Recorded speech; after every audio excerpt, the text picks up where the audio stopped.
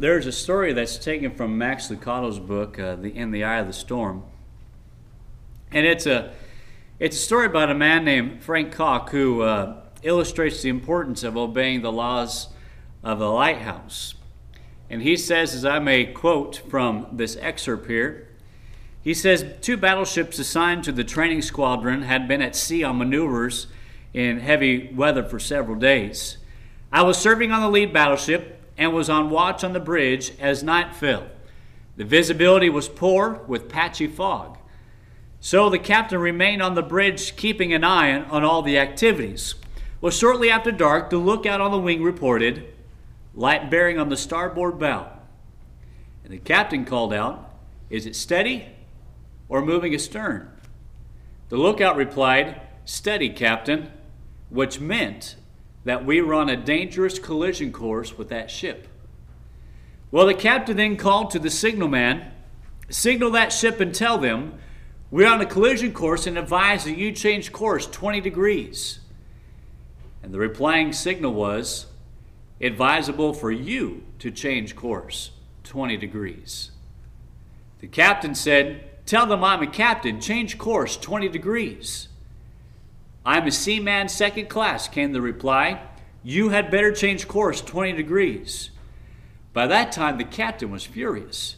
He spat out, "Tell them I'm a battleship. Change course 20 degrees. Back came the flashing light. "I am a lighthouse." We changed course. You know, oftentimes in the religious world, people just aren't satisfied with surrendering themselves and their will wholly unto God. You know, they convince themselves that a slight variation off course, a variation maybe only of 20 degrees, really wouldn't matter to them or to anybody. What they don't understand is that our God is steadfast and He is unchangeable. And like that lighthouse, He will tell us where to go, but He Himself will not move. We are the ones who are in need to be guided. Well, like that ship upon the stormy sea, we as humans certainly are in need of guidance in life. We need help deciphering right from wrong, and we must be shown the course to follow if we plan to land safely on the far-off shore, and we must make certain that our actions and decisions are guided by one who actually knows how to get us there. Well, in this study this afternoon, we're going to first of all take a look at why all true religious authority comes from the Almighty God. And then secondly, this afternoon, we're going to take a look at various ways in which God's will is made known unto mankind. And then thirdly, this afternoon, we're going to take a look at some few practical applications which hits just a little bit closer to home. And so let's begin about all true religious authority originating and coming from the Almighty God. And the first reason that all true religious authority comes from God is because of the principle of ownership. The principle of ownership. Now, when you think about it, everything that you can think of, everything in this universe, especially the church, it belongs to God. And that alone demands our obedience. You know, you look at several verses that explain this one thing and this one thought. You look at what Luke wrote in Acts 17 and 24. God who made the world and everything in it, since He is Lord of heaven and earth. You also look back to the Old Testament in 1 Chronicles 29 and 11. It says there, declaring this about God's ownership, "Yours, O Lord, is the greatness, the power and the glory, the victory and the majesty. For all that is in heaven and in earth is yours.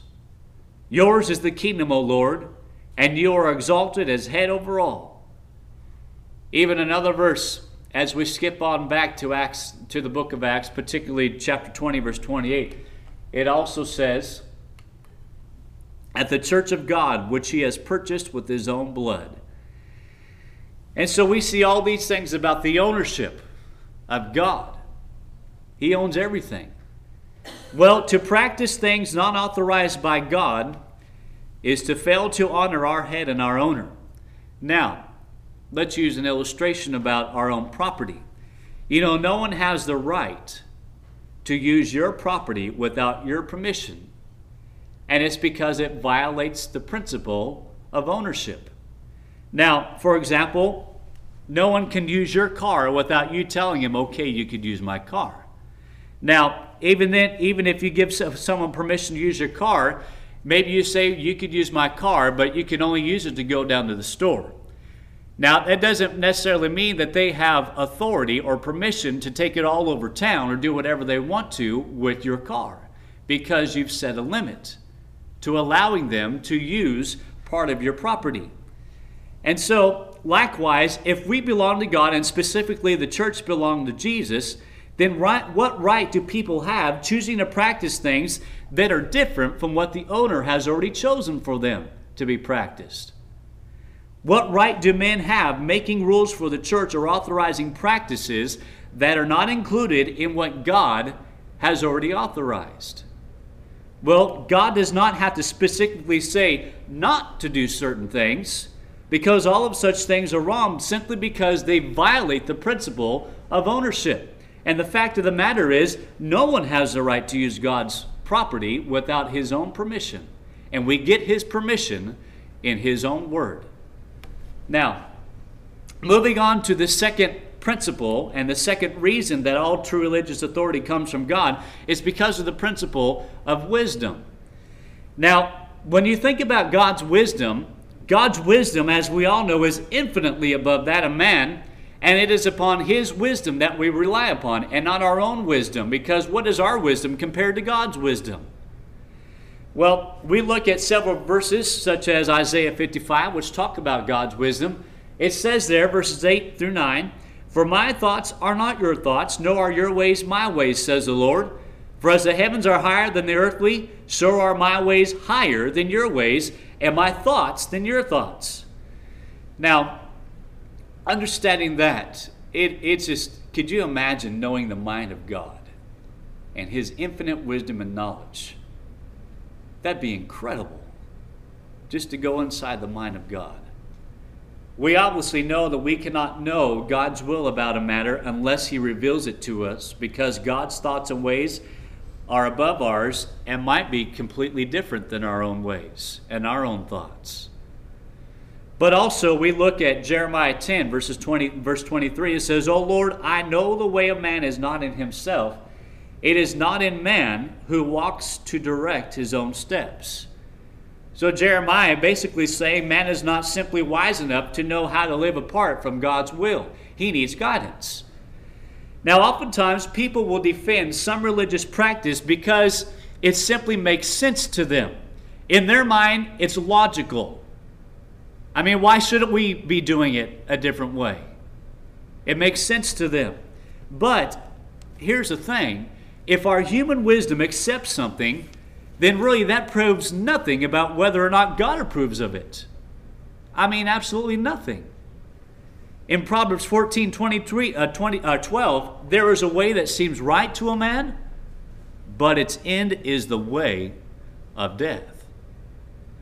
And so in our lives, we frequently rely on the wisdom of others to make good decisions. For example, you got all kinds of specialists in the world. You have mechanics, you have painters, you have roofers, we have doctors. We have all these people that we go to because they know more about that specific area than we do, and we rely upon their expertise in life.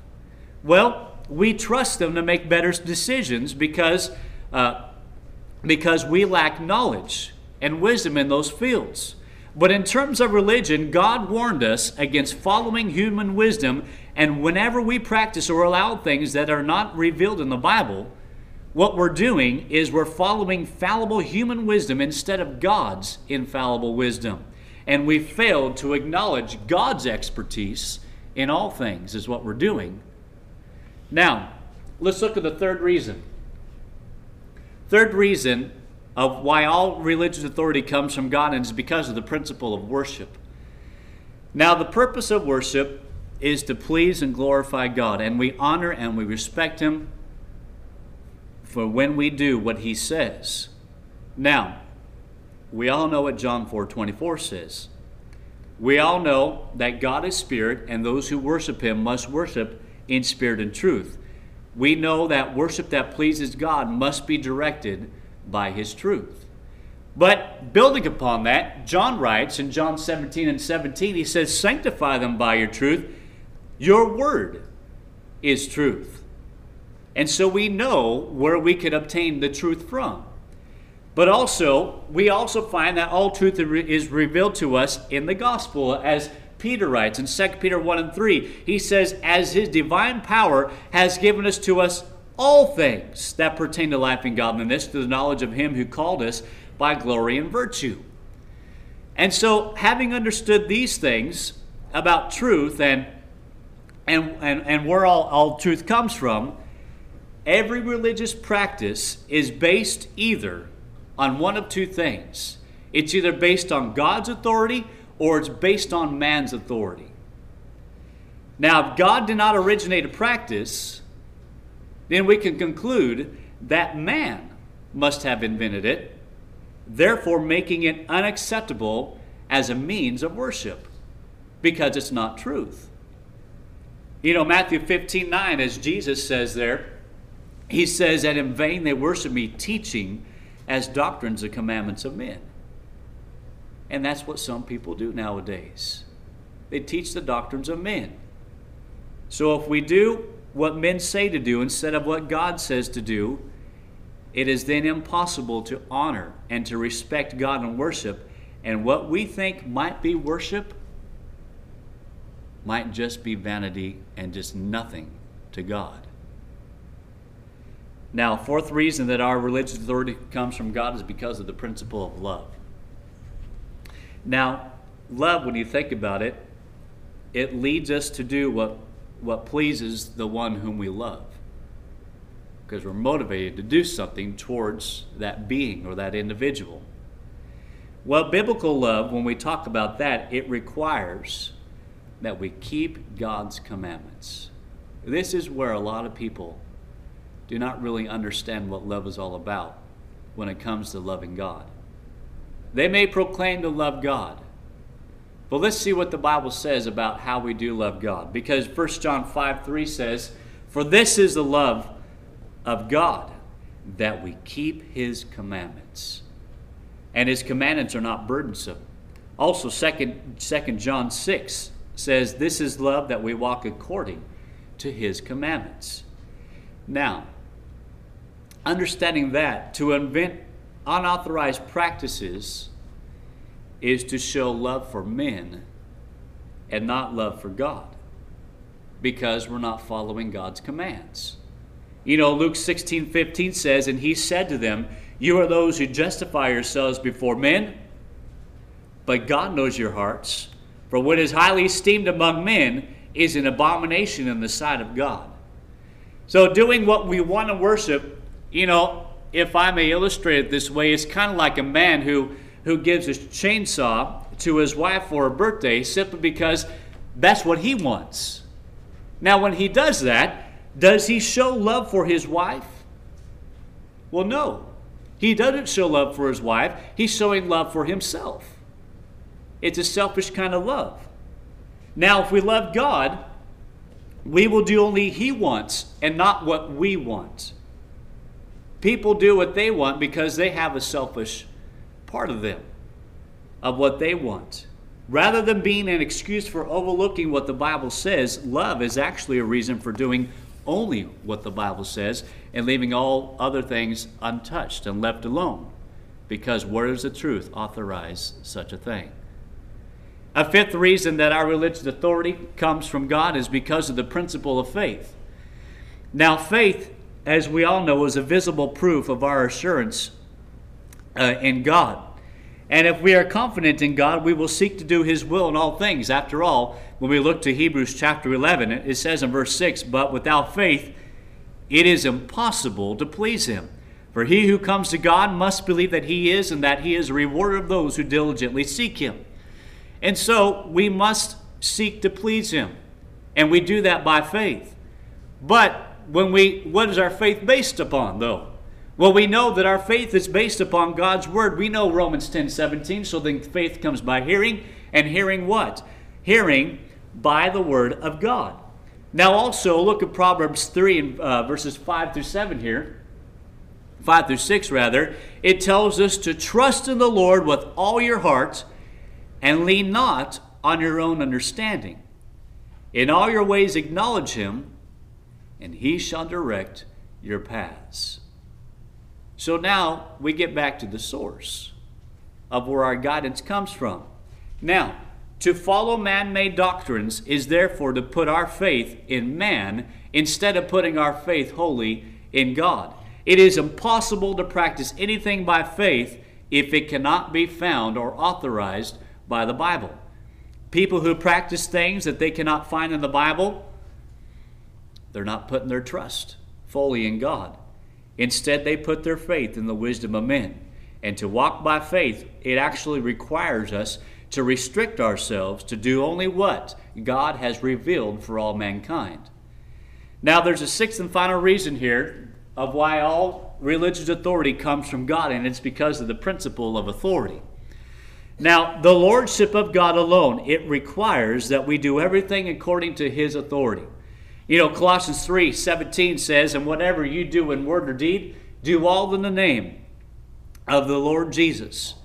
And so we see here to act in Jesus' name is really to submit to his authority, because we look to him for authority. We look to him for guidance.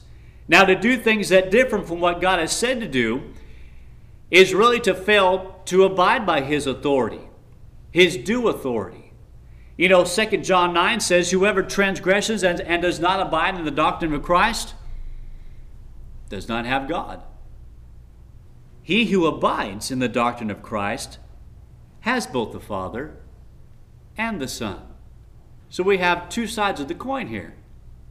We either abide or don't abide, but there are consequences if we don't abide. In Galatians 1:8, we find that the Apostle Paul said that even if we or an angel from heaven preach any of the gospel to you, then what we have preached to you, let him be accursed. And so from just these few verses alone, as our ultimate authority, we are required. It's not an option. We are required to obey God. Now, I want to say this at this point when we're talking about this principle of authority. You know, when we study a practice, we should never have the logic or never have in mind when we're studying something from the Bible of saying, you know, where does God say not to do this? Because when you build like a practice, or when you're studying something with that logic, you then become to rely upon shaky ground. But rather, when you study something, you need to ask the question, where does God's word authorize such a thing, or act, or practice? Where can I find in the Bible that we can do this? We need to have that kind of understanding when studying such things. Had God specifically itemized all the things that he did not want us to do, I mean, would you imagine how huge the Bible would be? It'd be enormous. But instead, God tells us what he does want us to do, and everything else is not authorized and unacceptable. Now, having demonstrated through the principles of ownership, wisdom, love, faith, and worship and authority that all religious authority comes from God, I want to take a quick look at how his will is made known to us today. You know, we look back to the time of Jesus. Jesus prepared the way for New Testament Christianity when he, at that time, revealed God's will to man. It says in Hebrews 1, verses 1 through 2, it tells us that God, who at various times and in various ways spoke in time past to the fathers by the prophets, hath in these last days spoken to us by how? By his Son. By his Son. We also find in Matthew 28:18 that Jesus, he possessed this authority when he reveals that all authority has been given to me on heaven and on earth. And not only that, but as he's revealing his will, or God's will unto us, as he does have this authority, we also find in Ephesians 1 and verse 23 that he has authority over the church, because it says, and he had put all things under his feet and gave him to be head over all things to the church. And so Jesus has established himself as having this type of authority to reveal God's will unto us. Now, in the addition of the teaching of Jesus, it just doesn't stop there, because we look to other scripture as they reveal God's will to man as well. You know, you look at John 16:13. It says, we find that Jesus promised the men who penned the New Testament that the Spirit would guide them into all truth. Because it says, however, when he, the Spirit of truth, has come, he will guide you into all truth, for he will not speak on his own authority, but whatever he hears, he will speak, and he will tell you things to come.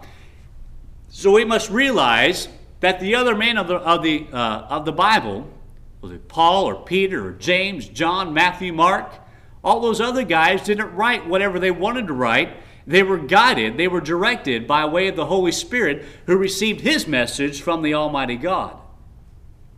It wasn't something that it was just their own opinion about, or the Holy Spirit's opinion about. Now, we also see about the teachings of the New Testament at what Paul wrote to Timothy in 2 Timothy 3:16 and 17. We find all Scripture is given by inspiration of God.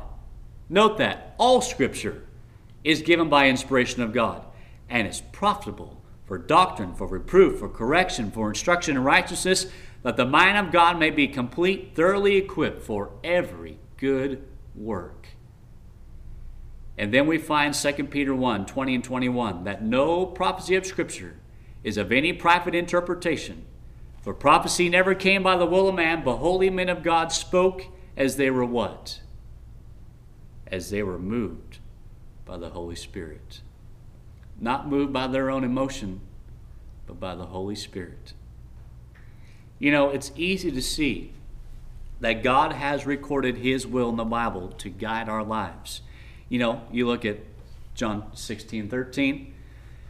The Holy Spirit revealed all truth to the apostles. Acts 20:20, Paul preached the whole counsel of God. 2 Peter, we find that in Peter's lifetime, people received all things that pertain to life and godliness. James 1:25, we find that the word of truth is the perfect law of liberty. Just from these statements alone, and from other scripture, we do not need to seek other revelation. It's already been revealed to us. And from it, we can learn that which pleases God and that which leads to eternal salvation. And so, having gone over why all religious authority comes from God and how his will is made known to us, I'd like to take a few practical applications when it comes to demonstrating the need for biblical authority. We go back to Genesis chapter 6. Genesis 6 and 14, we find that God told Noah to make an ark of gopher wood. Now, when he mentions gopher wood, you think of other materials, metal or pine or walnut or any other material. It did not fit the description of gopher wood. Now, God did not expressly say not to use them, but they would have been wrong, because he said use gopher wood and was silent about all other materials. Now, had God wanted to leave Noah free to use any kind of material, he could have simply said to make an ark and specified no material at all. And in that situation, Noah could have chosen any kind of material. But once God specified a material, Noah was left with no other choice but that material. Now, in contrast, God said to make an ark. Now, Noah could have used a hammer, he could use a saw, he could use an ox cart to carry the wood, he could use all kinds of tools that aid him in making and building the ark. None of these things are mentioned, but they would have been acceptable, because Noah would have still been following the command to make the ark. Now, having said that, let's bring it a little bit closer to home now and talk about some things in worship. In Ephesians 5:19, we're told to sing psalms, hymns, and spiritual songs, making melody in our hearts to the Lord. And everywhere in the New Testament passage that mentions music in worship, it says to sing. To sing. Nowhere does God ever say to play on instruments.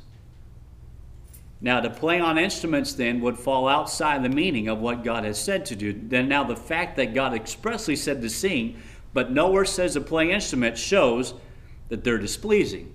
But you may have had someone, argue this to you. Someone may say, well, the piano that we have, all it is just an aid to the singing. The guitar, whatever other instruments they use, all they are just to help you sing. Well, no.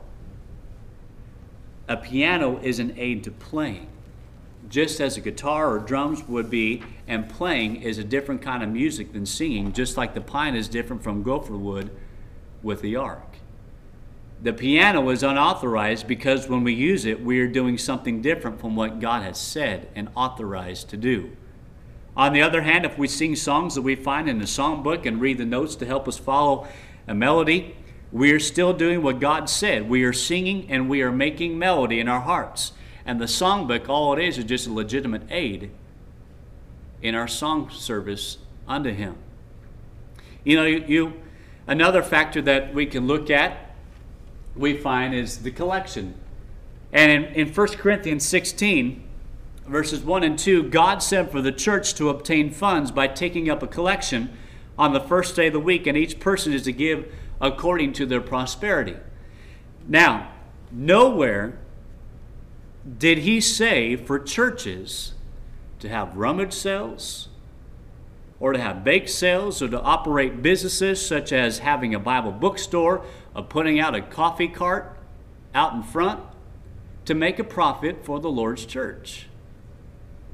To do these would be different from what He said. Likewise, to take up collections on some other day of the week would also be different from what God had specified. He may not have expressly said not to do these things, not to take up collection on Wednesday or Thursday or whatever other day of the week. But when He said to take up collections on the first day of the week, then we can know that to do otherwise would displease Him. Now, on the other hand, God said the first day of the week, but no particular time is mentioned, nor does He mention at what part of the service or what type of aids you can have. He didn't mention to have it at the beginning of worship, in the middle of worship, or towards the end of worship. He didn't say any of that. He just said on the first day of the week. Now, if we were to take a collection at the beginning of Sunday services, and with whatever type of container, whether it be a basket, whether it be a bag, or whatever you could think of, we would still be doing what God says, because all these things are just legitimate aids in what God has commanded for us to do. Now, our last illustration tonight, or this afternoon, is that of the Lord's Supper. Now, we find that Jesus instituted this in Matthew 26, and we also find in Acts 20 and 7 that we find the church was told to partake of the Lord's Supper on the first day of the week, following the example that Jesus had demonstrated. Now, to have the supper on some other day of the week, or to change the example that Jesus left, it would simply be doing different from what Jesus had said. Likewise, to add any other types of food, or to change the loaf of unleavened bread or the fruit of the vine to other things, would also be doing different from what Jesus had said as well. God specified bread, and God specified the fruit of the vine, and to do otherwise will displease Him, as surely using pine wood for the ark would have been displeasing to God. Now, on the other hand, the size of the table, or the cloths to cover them, or using a plate to hold the bread, it doesn't change the example left by Jesus, nor does it change the command by which we are given. These are simply legitimate aids to observing the Lord's Supper. Now, in conclusion this afternoon, when we understand the Bible principles, we realize that many religious practices are wrong, even though they may not be expressly forbidden. But at the same time, there are practices that are right, even though they are not expressly mentioned either. But whether a practice is right or wrong, or whether it is a tool or not, or a legitimate aid, is determined by whether it falls inside or outside the meaning of God's terms of which He has instructed us. When we practice that which we cannot find in God's Word, what we do is we walk in the counsel of our own hearts. We fail to honor God as our owner. We fail to honor Jesus as the head of the church. We fail to truly love and trust God. We fail to worship God in truth. We fail to respect the wisdom and authority of God. And just like that ship at the sea, until we change course, we're heading for destruction. Now, I don't say these things here this afternoon because I think there's some things wrong here in the congregation. Certainly not. But it reestablishes why we do what we do. It's not like the members here got together when this church was, where this congregation was established, and said that we're going to do it this way, simply because this is the best way that we think would be the most worshipful unto the Lord. That didn't happen at this place. The reason why we do the things what we do is because these are the things that we find authorized in God's Word, and we're going to do what God tells us to do, and no other means, by our own infallible wisdom or fallible wisdom, that we're going to do these things. It all goes back to God's Word. That's the standard. And if only denominations could realize that. We thank you for listening to our podcast put on by the Church of Christ at 2215 Plans Road in Bakersfield. If you would like any additional information, or you would like to receive a free Bible correspondence course by mail, please email us at info@churchofchristbakersfield.com. Our service times are Sundays at 10:30 a.m. and 5 p.m., and Wednesdays at 7:30 p.m. Please make plans to join us. We would love for you to be our honored guest.